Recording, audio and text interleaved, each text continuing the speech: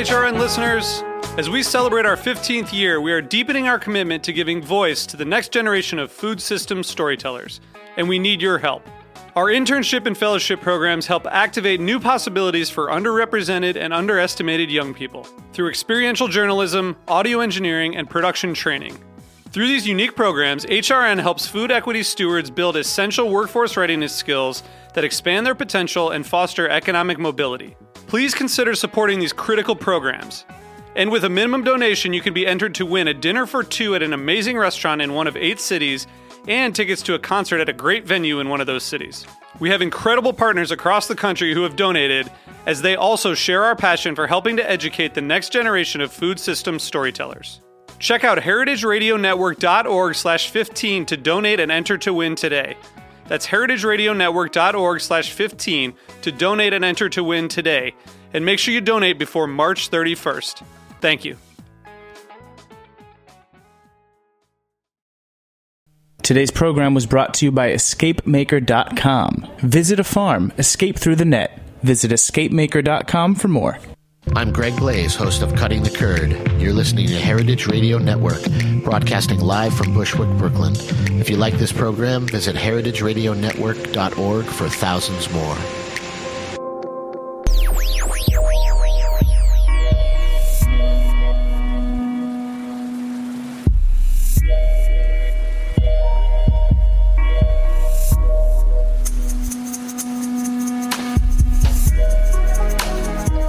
All right. Thank you so much for tuning in to the Heritage Radio Network. We are coming to you, as always, from the back of Roberta's Pizza here in Bushwick, Brooklyn. You're listening to The Farm Report. I'm your host, Erin Fairbanks. On air every week on The Farm Report, we talk about food, how it gets made, how it gets to you, and what we should be thinking about along that line. Off air, I am the executive director of the Heritage Radio Network, and today we are joined in the studio by Courtney Epton, who is the director of education for City Growers. Welcome to the studio. Hi, thanks for having me. It's great to have you here. So City Growers, you guys do kind of programming and education for K through 12 students in Brooklyn and Queens, partnering with urban farms. Yeah, so we offer farm workshops for NYC youth on the Brooklyn Grange rooftop farms, which are the largest soil-based rooftop farms in the world, actually. And the farms grow vegetables, which are sold to restaurants. Within 5 miles, I believe, they have a CSA, they have a farmer's market, they have chickens, and it's just really the perfect learning laboratory for students. And you have an education background as well, is that right? Yeah, I was a teacher for 8 years in the New York City public school system. I was a 3rd grade teacher on the Lower East Side of Manhattan. So how did you get involved with City Growers? So my 8th year teaching, actually, my co-teacher at the time knew of this program in Vermont that is called Farms for City Kids, and it's in Springbrook Farms, where city kids grow and live and work on a dairy farm for a week. Oh, wow. So we applied and we were accepted. And in order to prepare our kids for the visit, we actually went on a City Growers field trip. And I was just blown away. I'd never been on a rooftop farm, never thought about a rooftop farm. And then a couple weeks later, we went to Vermont with our kids, with our 3rd graders, who just worked on a dairy farm for a week. And we saw so much. We saw new kids, essentially. We were a CTT classroom, which is a collaborative team teaching classroom, which means half of our students were special education students and half were general education students. And our students that were always thought to have, greater needs in the classroom just soared in that environment where they were applying what they learned as they learned it. And it just was really eye-opening to me. The kids were asking more questions than they ever had. And so I began to make the transition, and I started as a City Growers intern, which is how all City Growers employees begin, and just really haven't looked back. It's a different way of teaching, and it's great. Yeah, I was. We were out in Colorado a couple weeks ago and got to speak with Dr. Temple Grandin, and that was one of the subjects that she brought up a number of times was how scared she is about the kind of shrinking space for kids to have interactive experiences in school, whether that's like home ec classes or shop classes or recess. And she said basically that same thing, that like some students just do better in other environments. Well, for folks who haven't been to one of the Brooklyn Grange farms, maybe we should kind of paint the picture a little bit. What like when you walk up to the space, the building that the farm is, maybe we'll focus on the one in Long Island City. What's it kind of like look like, and what do you kind of like, what do you hear from the kids? If you can kind of just like give us a little bit of a tour from street level and then up onto the farm. Sure. And this is actually one of my favorite parts of my job, is bringing kids up. So in Long Island City, the kids walk up 6 flights of stairs to the farm, and they open a door and everything's just right there. They see the skyline of the city. They see, a lot of them come from schools in Queens, so they see where they live or where they see the trains and the bridges, and then they just see a sea of green, and it's just vegetables as far as the eye can see, sunflowers popping up that are larger than me many times, certainly larger than the kids. And we begin to walk down a repurposed huge picnic table that was from repurposed wood, and a farmer station. Often they'll walk past farmers washing vegetables, preparing vegetables for the farmer's market or for their CSA. And they'll just see farmers out in the field, and they just begin to ask questions. They see flowering okra, and they see kohlrabi, which maybe they've never seen before.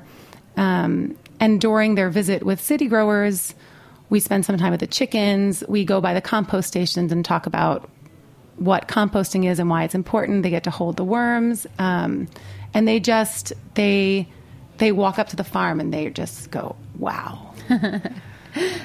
So obviously you have a background in education, but did you know anything about growing stuff? Not so much. That's the other favorite part of my job, which is that I learn something new every day. I'm a new beekeeper this year, so I am taking care of our bees, which are an integral part of our programming as well. And yeah, I'm learning on the job. I have a garden, so I've grown some food in my backyard in Sunset Park, but it's a big part of my job, which is learning what's going on the farm. But really my job at City Growers is as a facilitator. I'm not a farmer. I'm an educator, and my job is really developing curriculum and spending time with the kids and getting them to ask the important questions. How did the organization get started? So in 2010, the Brooklyn Grange was built in Long Island City, and there was no education program at the time, but the farmers were quickly inundated with requests from schools to come visit, and I think they quickly realized the potential for something great. So in 2011, I believe City Growers was founded, and at that time, it was our executive director, Kara, giving tours to large groups of children, and it was just her. And since then, City Growers has grown exponentially. So the following year, there were 2 employees giving farm workshops, and our workshops went from sort of passive tours to more hands-on, intensive, inquiry-based workshops where the kids are getting their hands dirty, whether or not their teachers approve. They're tasting foods, they're holding worms. This year, for the first year, we had a full year-round after-school program with students in Clinton Hill, Brooklyn, where they would come up to the farm twice a week. We had programming in their classroom twice a week, and then on Fridays went on urban expeditions around the city. And we're continuing to grow, and that's sort of, we're in the middle of our spring campaign, which you know, and one of the things we're looking to raise money for is developing programs so that we can go in and help schools set up their own gardens and run workshops with them and help bridge the gap for teachers who are, sort of struggling teaching English over here and reading over here and writing over here and math over here, and giving them sort of the conduit to be teaching about this really important topic, food and education around food, and seamlessly integrating their curriculum into that focus. And we're also developing programming, or we're developing our Farmer in the Classroom residency, which is winter workshops where we bring materials to the teachers to do kind of what Temple Grandin must have been talking about in Colorado, getting kids' hands dirty, getting them to ask questions, and getting them to learn on the spot, not from a book necessarily, or not from someone speaking at them. So you hear this a lot, that school gardens, or even like students getting engaged with school lunch programs.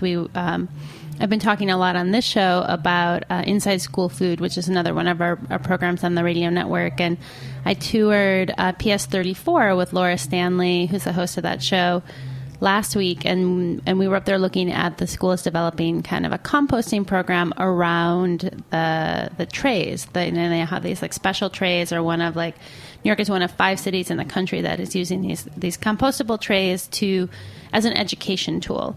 And I think as an adult and as someone who's like not an educator, when I hear like words like curriculum development, I'm like, okay, I understand like teaching kids like what actually like compost is, but can you talk about like what are the like other like ancillary lessons there? Like how is using something like a composting program or a growing program, how is that English? How is that math? How is that geography? Sure. So composting is a great example. We this year actually set up a bunch of compost bins in classrooms around Brooklyn and Queens. And so what you're doing is you're introducing this concept to kids. So they are learning vocabulary related to this concept, but it's vocabulary that it's cross-curricular, right? So we're talking about waste. What does waste look like? There's human waste. There's animal waste. Right now we're talking about waste that can be broken down and reused, right? So that there's your vocabulary connection. You're getting kids to talk, which is a big part of our programming. So right now I'm talking a lot, but on the farm and in these workshops, I try to talk as little as possible and get the kids to ask questions. And language and speaking and language skills are a huge part of curriculum, that nice buzzword. With composting, one of our goals next year is to supply schools with scale so that the kids are weighing how much food they're diverting from the landfill. So that brings in some of their math and really, figuring out how many kids need to bring in how many bags of food in order to feed the worms properly, how many pounds of worm can fit into the size bin that you have. So a real-world application for their addition, subtraction, multiplication, and division. They're also, let me try to think of some more. So science is intrinsic in all of this, right? So they're learning about the carbon and nitrogen and how they break down the food. They're learning about anatomy of a worm. And they're doing all this in the context of one real-world problem as opposed to a sheet of multiplication problems, which is important. You need to know how to multiply, but sure. Making that application for kids through this, your whole radio network is about food and how important thinking about our food is, and using that as a way to get kids to think about all these other topics that are really important that they learn in order to get along in life is just, it's kind of like the ultimate goal of teaching. And you kind of talked a little bit, too, about how schools are moving away from that. And I think what's tough is, and what we look for, too, from donors and from our income, what we're getting in, is we want to subsidize a lot of schools that maybe get a bad rap that they're teaching rote instruction, but really what they are is functioning off of the bare minimum, right? So they don't have a PTA with a huge bucket of money to provide all the materials to do this hands-on education. So we think that's really important, that we are able to subsidize the more low-income school districts. Yeah, sure. And I think, too, on some level, it's kind of like trickery. You're like, you're learning while having fun. And I think that's something we talk about a lot on the network, is that, the topics around food in our food system are big. And in many cases, they're like dire and scary and overwhelming. But in order to kind of engage people in those conversations and to get people involved in a way that feels personal and meaningful, like there has to be a component of pleasure. There has to be a component of fun and creates like buy-in into that like system, into those process. So speaking of like the program development for city growers, you know, as director of education, when you sit down and you're like, all right, 2016, what are we going to do? Can you talk a little bit about like what things are like kind of on your list, and what things are kind of like reaches or wishes, and like maybe also sharing a little bit of like stuff you thought was going to be really like a home run and you're kind of like, yeah, it actually didn't really work. So one of your questions was about reaches and wishes, and we're kind of all about those. You know, we like to have big goals in our work. So one of the things, too, with working to make learning fun is having that information seep out at home, right? So teaching kids young and having that information kind of find its way back home, and maybe some parents who didn't know you could compost at home, right? Or why the city was putting those bins outside your house to collect your garbage, you know, why that's important, or why that is something they should be thinking about. So that's one of our big goals, I'd say. We're also interested in having kids think about the intersection between food and our environment. So having kids up to the farm introduces them to some green space, which they maybe don't have a lot of access to, and then allows them to start thinking about, you know, the food doesn't come from the grocery store. It comes from a place similar to this, but different in lots of ways. We also want to promote healthy eating habits and kind of pro-environmental experiences for the kids, and more lofty goals. We want to expand perspectives and widen horizons and create lifelong learners. And this year, running our first after-school program with middle schoolers, we had a lot of trial and error. And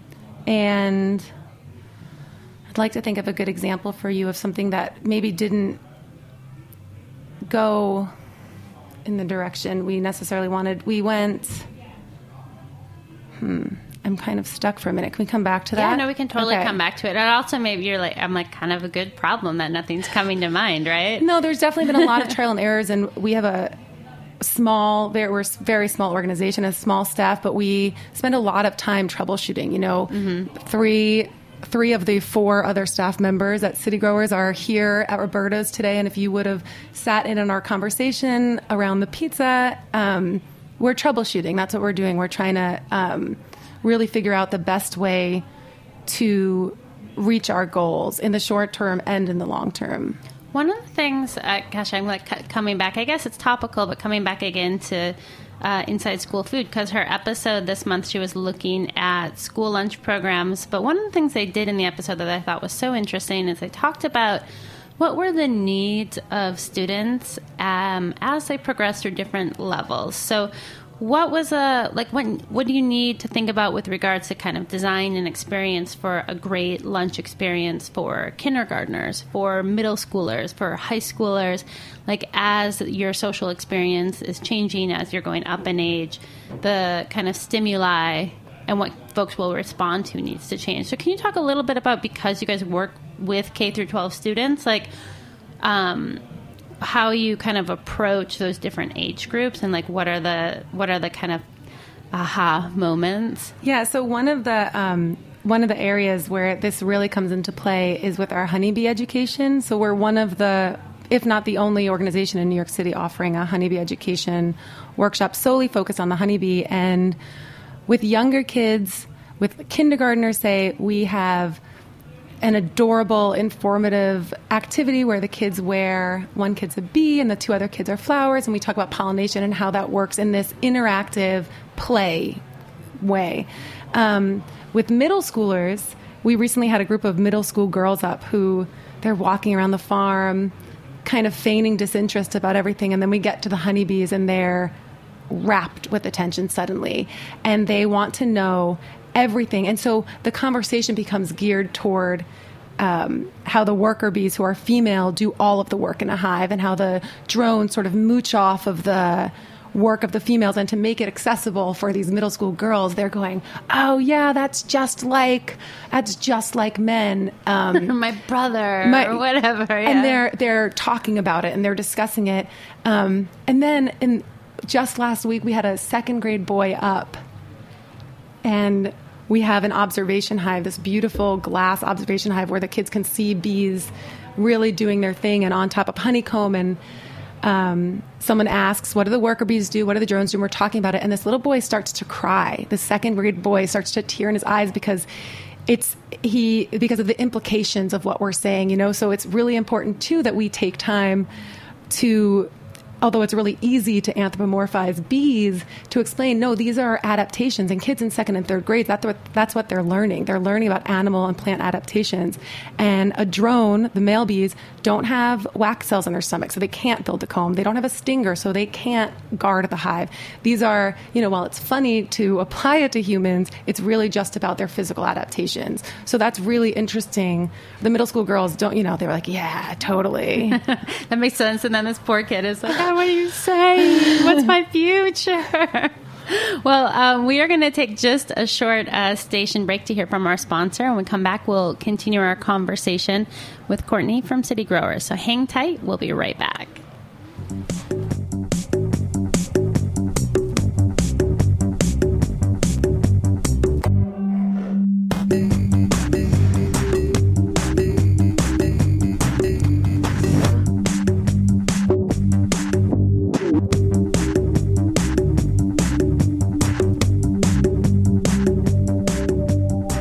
Visit a farm. Log on to escapemaker.com for more ideas on local weekend getaways and day trips, including orchards, farms, and wineries. Or come by Escape Maker's yellow tent in Grow NYC's green markets and pick up a guide to local agritourism escapes to the green market's own farmers and producers. The guide will be updated seasonally to feature farms, wineries, and destinations in New York City, New York State, New Jersey, Vermont, and Pennsylvania. Plus, Escape Maker will offer overnight packages to these destinations so you can get the full experience. No car? No problem. Escape Maker features plenty of ideas for car-free getaways, including discounts via Amtrak. There's no better time to explore outside the city. Soak up the fresh air and scenery like a butterfly and support your local farmer. Log on to escapemaker.com to get inspired and make your escape through the net.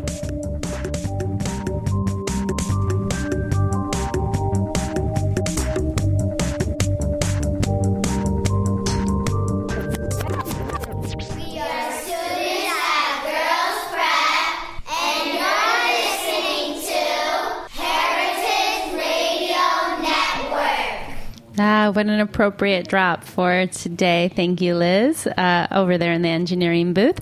We are talking with Courtney Upton of City Growers, a great program around K through 12 education here in the city of New York. So one of the other programs that you guys do, I love the name Insect Investigators. This sounds like a class I would have signed up for as a kid. What is the story? Where did this idea come from? I don't know how well I can speak to where it came from, but except to say that, kids love bugs and bugs are really important on the farm. And what happens, so Insect Investigators starts in May and goes through the end of the growing season. And all of a sudden on the farm right now, if you went up, all of a sudden it's like there were hardly any insects to boom, everywhere you look, there are insects. There are ladybugs, there's ladybug larvae. There are butterflies everywhere. There are bees everywhere. So for this program, teachers bring their groups up and they become insect investigators. They get a magnifying glass. Yeah. They get really serious about it. One of the cover crops on the farm is clover, which is an amazing habitat to many of these insects. So the kids they have insect ID cards on a little string that tell them a little bit about. We call them our farm friends and farm foes. Really, all insects create, the space we're in, but some of them eat the plants and some of them help the plants, right? So they're looking for these insects and connecting it back to the information on the card. They're learning about honeybees on that visit as well. Learn a lot about our worms on that visit. It's really fantastic. The kids they feel like they are in, I think they lose sight of where they are because they're so focused on looking for these insects and making sense of what's going on in front of them. Yeah, like I don't know. I remember for me, kid just like kind of having a job or like a mission. I was like really, you really kind of like drill down on that focus. Well, you had mentioned that you've been working more on a regular basis with the school in Clinton Hill, but the honeybee program, the insect investigators, these types of programs, is it normally like classrooms from across Brooklyn and Queens that just come for the day or a couple of weeks, or like how does it work for classes or educators to work with you? So schools from across all 5 boroughs, I believe we've even had students from Staten Island, come for 90-minute workshops. And some teachers bring their groups for one 90-minute workshop. And those workshops are our Farm Explorer, which is a general urban ag overview, insect investigators, and our honeybee education. Some teachers have the opportunity to bring their kids back multiple times. And for those teachers, we have farm intensives where they'll come for 4 weeks, four sessions over the course of 4 weeks to get a more in-depth view of what's going on the farm. One of those programs is called Growing Urban Farmers. And the students come up and they have a compost day, an insect day, a harvest day. So I'm losing it. So they have a more intense experience with those. And then our other intensive is called Rainbow on Your Plate, where each session culminates with kids harvesting food from our learning bed and sharing a meal at the table together. What's a learning bed? So our learning bed, so the farm is a for-profit business. We have one plot where we grow food for the express purpose of tasting, touching, and teaching with the kids. And we call that our learning bed. Awesome. So it's not like the kids are like running rampant over the whole space. Well, I feel like when folks kind of get engaged in the conversation of urban agriculture, to my way of thinking, things get kind of like a little crazy really fast. And I think, you talk about these kind of like upstate, downstate tensions and like, how are we going to feed the world and where is food really going to come from? And, you can definitely go down a path of a lot of different opinions in this space. But to me, one of the primary benefits of urban growing spaces is as education tools, is as demonstration spaces, and the opportunity to really engage urban dwellers with the natural environment. So I wonder if you can talk a little bit about, attaining those goals and like, if you're thinking specifically about New York City kids, like why is it important that these kids have this experience and what's the, what are the opportunities that they can have for a more like long-term relationship with ag or the environment? I mean, through the City Growers program or other programs. Well, through the City Growers programming, exactly what you were just talking about is often our opening conversations with kids. So we ask them to talk about farms that they've been to before and farms they've seen, and then how this farm is different. And our big question is, why do you think the founders of the farm decided to build this farm here? And answers range from to get a beautiful space, they get good sunlight, to more in-depth answers about green roofs and clean air and the urban heat island effect. And I think opening up those conversations within that incredibly beautiful, breathtaking space is really powerful for kids. Recently, we had a high school group up, and the farm staff was having their lunch, and one of the kids, he was hadn't really talked much, and all of a sudden he goes, "They get paid to do this?" He was like, "I can't." It was like a whole new world for him, thinking about green jobs and what that could look like. So, kids, they don't always make the jump to can urban farming feed the world? Mm-hmm. But they are thinking about, why is this here? Why is this important? Are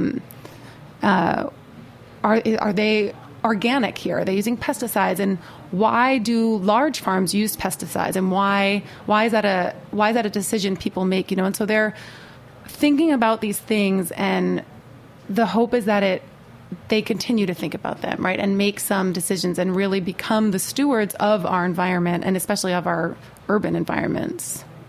Yeah. So you did mention that, the Brooklyn Grange is a for-profit farm. They have partnered with City Growers to kind of offer up their space as this education tool. But you guys are in charge of your own financing, your own fundraising. So where does the money come from to support your work? So we have some partners, but a big portion of our money comes from grassroots fundraising. Right now, we're nearing the end of our spring campaign. It's ending this Sunday, which is the summer solstice. I thought that was a nice, fitting ending. And our goal is to raise money to continue to expand our programming to more and more kids around the city. And it's a simple grassroots fundraiser, like I said, so donations can be made online.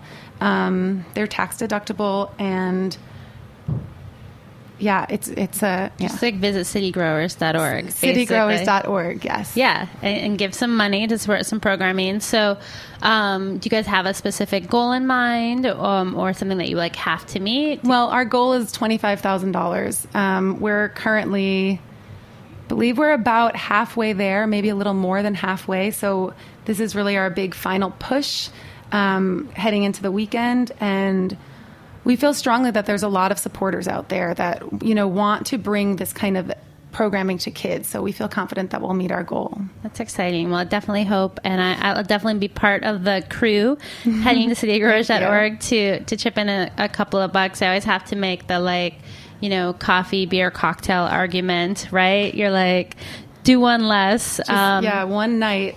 Yeah, one night off, one morning off. It can go a long way for organizations like this.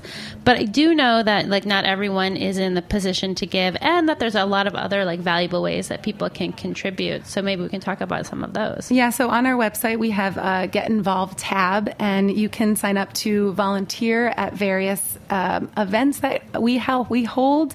Right now, we also have our first family farm day this Saturday at the farm in Long Island City, which is on Saturdays. The farm itself has their farm stand, and City Growers will be up there offering free family-friendly workshops and activities. So bring your family up, get to know us. We'd love to kind of get to know you and talk about the farm and what's going on with City Growers, and to meet your kids. Yeah, have your own urban field trip, right? Yeah, and it's a wonderful field trip. The farm in Long Island City is really easily accessible, even though it is in Queens. I rode my bike there from here in Bushwick. It took me about 25 minutes. It's a nice little ride. Yeah, and it's also right off the train, which the farm in the Navy Yard's a little more difficult to get to. So Long Island City is a quick train ride away, and suddenly you're in another world, and it's a really beautiful one. Awesome. Well, Courtney, thank you so much for taking some time to come and join us here in the studio, and definitely best of luck in your campaign, and definitely keep us posted. Thanks, Erin. Thank you. We are going to take a quick break, and when we come back, we will be on the line kicking off our Escape Maker segment preview. We're talking about yoga and farming, so hang tight. We'll be right back.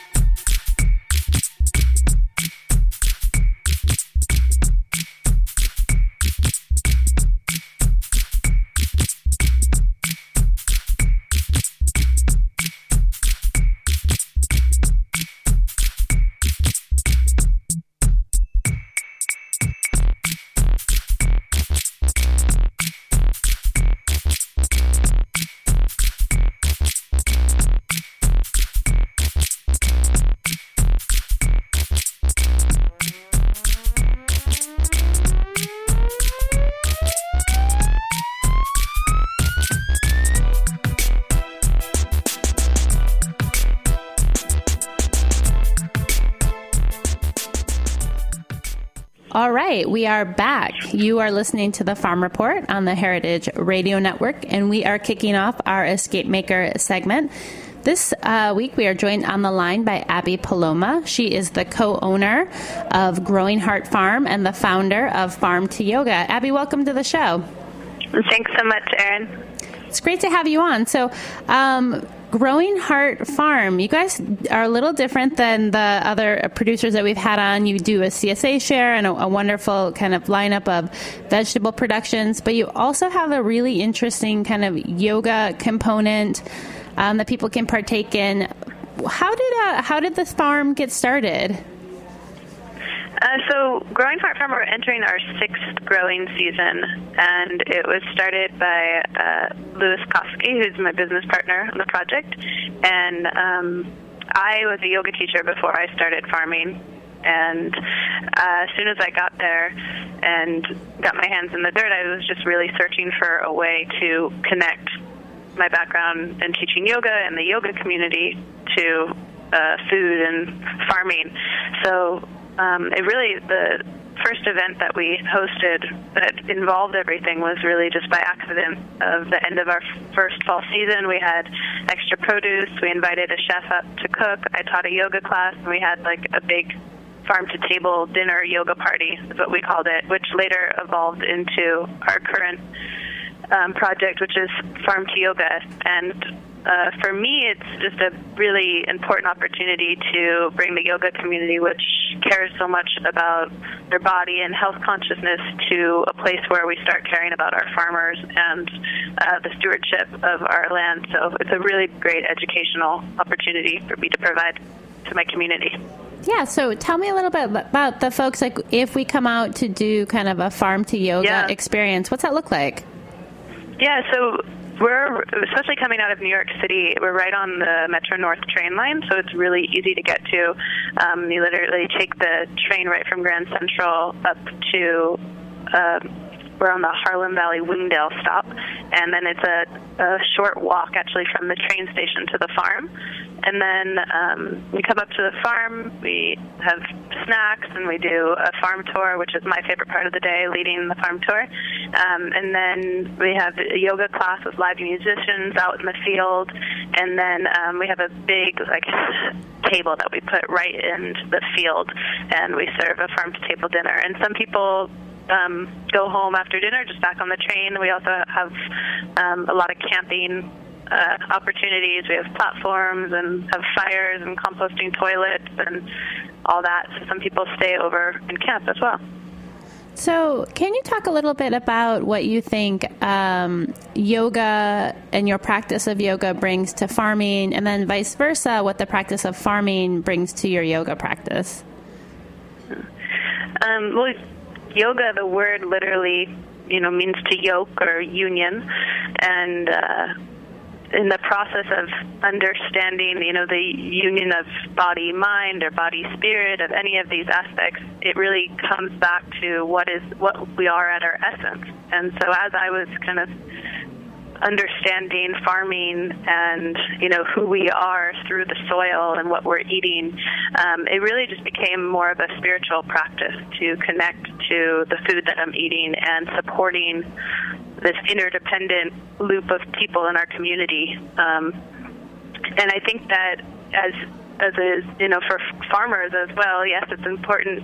They're bending over on all sorts of different positions, which is nice for them to bring some mindfulness to how they move. So there is a big impact of connection to how yoga connects to farmers.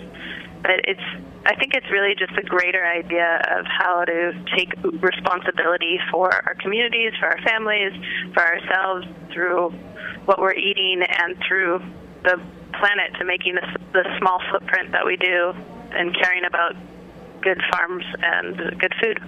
Yeah, I have to say I was recently out in Napa Valley visiting one of our longtime supporters, Cane Vineyards and Winery, and there at the winery they start every morning with a yoga circle, and it's it's like a 10-minute kind of series of movements designed to kind of get folks ready and oriented to the day. And I think in the food community more broadly, there's definitely, I feel like we're seeing more and more of a focus on kind of health and wellness.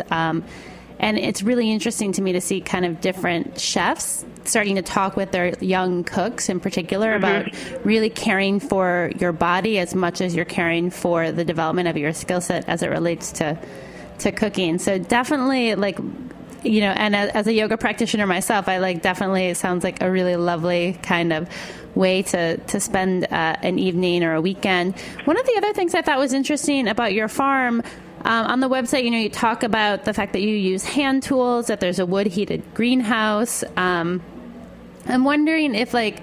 solar panels. Exactly. So can you talk a little bit about the inputs to the farm and how you think about kind of tools and energy use?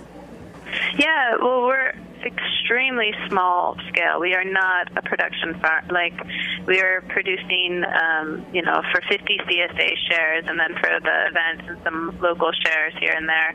And my background is in permaculture as well, and so is Lewis's and the people that we work with. And it's really about making sustainable systems at the farm. So the huge change for us was when we implemented the composting toilet, because we were, you know, we'd have hundreds of people up for different events, and we, you know, it's not sustainable for the septic, not sustainable for all these things, other, you know, other wear and tear on the house. And so, you know, composting toilet was a huge implement to be that fertilizer back to the forest. We have a lot of forest on the land,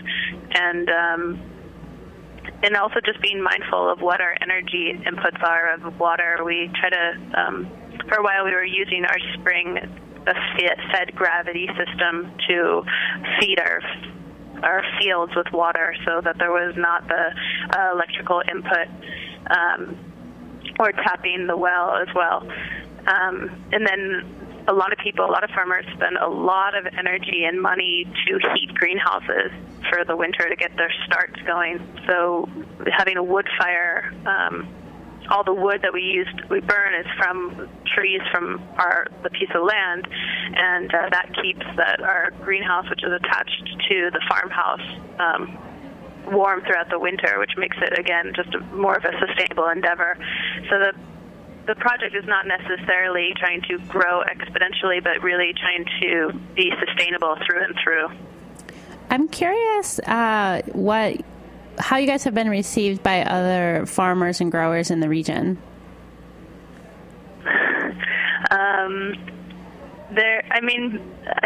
No particular thing comes to mind. There's another community farm up in Wassaic that we're probably closest to. We are another farm, Judson, that's close to us. They're more of a conventional farm.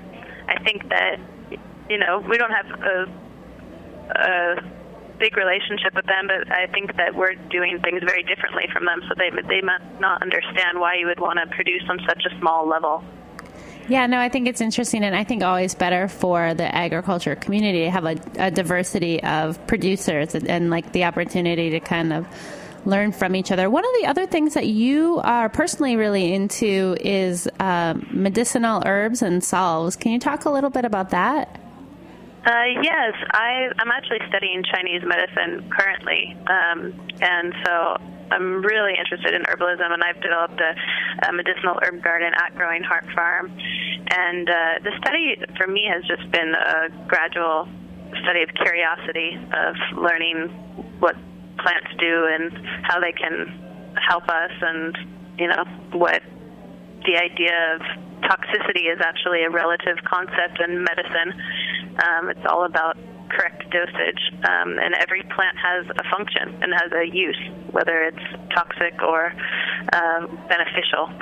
And it's something I'm still studying and passionate about, how plants can teach us about our own bodies and our own health. Are there kind of go-to remedies that are kind of regulars on your path? One of my favorite plants is a plant called holy basil, or tulsi, and it's a big one. I also like to teach about at the Farm to Yoga events. It's what they call an adaptogen, which means that it can bioregulate the body in both directions. And it's also a plant that has been used by Ayurveda for thousands of years, which is the sister science to yoga. and it's in Sanskrit. They use the word sattvic, which means the plant is basically saying it's adaptogenic, meaning it's the most truthful plant. It's the most balancing plant. And so it's a really fragrant plant. It's nice to make teas. I make salves out of it. It's just a lovely plant to have in the garden. The bees love it. So. Oh, it sounds lovely. I'm like balancing. I think we could probably all strive to have a little bit more of that in our lives. Well, we are just about out of time, but I wanted to get a sense of what you're looking forward to coming up this summer, and if there's anything in particular that listeners should get excited about or put on their calendars. Yeah, well, our first event at Growing Heart Farm is July 11th. We have Pepper Monroe and Jessica Kaplan coming up from the city to teach, and some live music by Pink Sun, and then Rachel Crocker is actually chefing all of our events.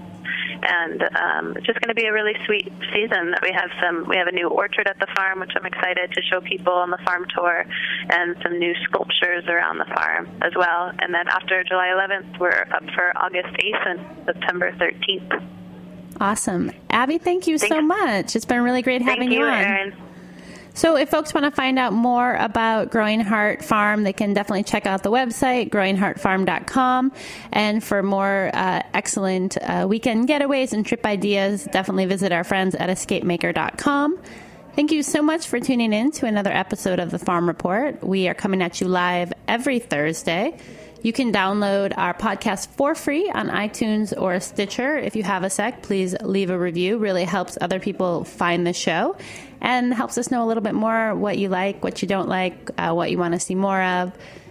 This program, like all 39 of our weekly shows, can also be found on our website. We are a member-supported nonprofit radio station. So if you like what you're hearing, please click that donate tab and become a member today. Thank you so much for listening. Stay tuned in.